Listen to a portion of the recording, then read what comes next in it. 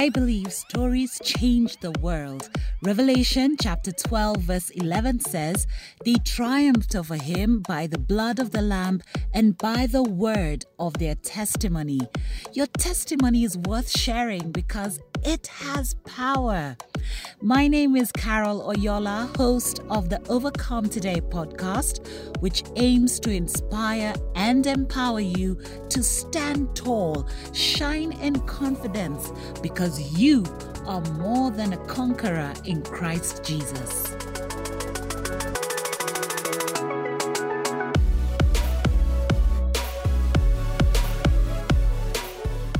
Happy new month, Overcomers. Is it me or did January just speed by? Whoa, that January really went fast. Anywho, I'm grateful for life, health, and seeing a new day and month. I'm also grateful because I just turned 36. Yes, I am that old youth bracket. Bye-bye. My birthday was just simply amazing. I spent it with my family, and my husband went all out to spoil me. Trust me, I felt so spoiled. I'm also grateful, super proud of the woman I'm becoming. I've had to go through a lot of pain and hurdles, but enduring the tough times really did make me stronger. And to all my fellow January babies, happy birthday! And let me just say a happy birthday to those who will be celebrating in February, since this is coming out in February. All right, so I was to release this episode actually, by the way, on January 28th, but the birthday celebration started early and I needed 2 days to recover. Anyway, not to worry, here it is. If this is your very first time listening to the podcast, welcome. I hope you are encouraged, inspired, and empowered when you listen to each episode, as that is my mission. I also hope that you meet with Christ through the real-life experiences shared here. Please let me know you're listening by posting a screenshot on social media and tagging Overcome Today so that I can give you a shout out. All right, so 2 weeks ago, a close friend of mine really got unwell, and my husband and I were really shaken. But we decided to intercede and go on our knees as he prepares for a long journey to recovery.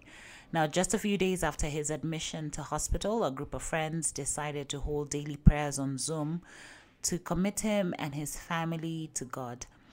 Now, we were not the only group. There were other groups, of course, and I'm sure they were also praying for him, since he does have a large network of friends and colleagues. Each day we'd get a report of his progress, and despite the hurdles, we keep on because we are still praying. Now, this got me thinking, because the consistency in these Zoom meetings was not the same every day. There are some days that people were there, there are other days they were not. So it got me thinking, does prayer really work? Now, we live in a generation who have downplayed prayer. We feel ashamed to tell someone, "I'll pray for you," because we feel like it's not enough.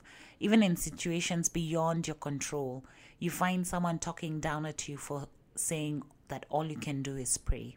But I think we need to first understand the meaning of prayer. It is simply a conversation with God.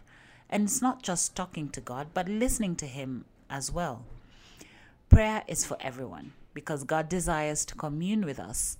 Now, the aim of this episode is not to go so deep into what prayer is and what it isn't and the theological definitions, not the Hebrew, Greek words.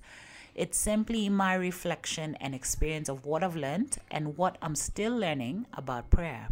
Now, one thing I've learned is that prayer is not bending God to your will, but it's fully submitting to His will. There are times He will speak. There are times He will be silent. There are times He will just say no. This is why we're called to be fervent or to persevere in prayer. Let me give you a few verses to back that up. Ephesians 6:18, praying at all times in the Spirit with all prayer and supplication. To that end, keep alert with perseverance, making supplication for all the saints. 1 Thessalonians 5:17, one of my favorites, pray without ceasing. And Romans 12:12, rejoice in hope, be patient in tribulation, be constant in prayer. And of course, there's so many more verses that deal with, being fervent in prayer or even around prayer. But prayer should not be selfish. When you truly change your idea or perception of prayer to the rightful one, you'll understand its power as you continue in your walk with Christ. Now, I was listening in on a funeral service that my mom attended. Her friend's husband had passed on. And so we were watching it with her. She had already attended, but she was like, hey, I want to do a recap. And I was listening to the testimony of the wife. And she said they'd been married for 59 years, so almost 60. And for 28 years, she had been praying for her husband to get born again. 28 guys, 28 years. And he did get born again. And the last 28 years that they were together, he was born again. And I was just like, you know what? That is fervent prayer. How many of us? We pray for like a weekend we've choked. We're just like, Aki God, why are you not answering? 28 years and she still trusted that God would save him. So whether God is silent or whether he responds, will you continue to spend time with him in prayer? Will you trust that his will for your life is good, pure, and perfect?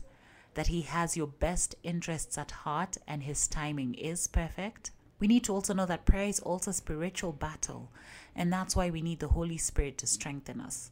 On our own, we can't be fervent in prayer, but by his strength, we can do all things, including prayer without ceasing.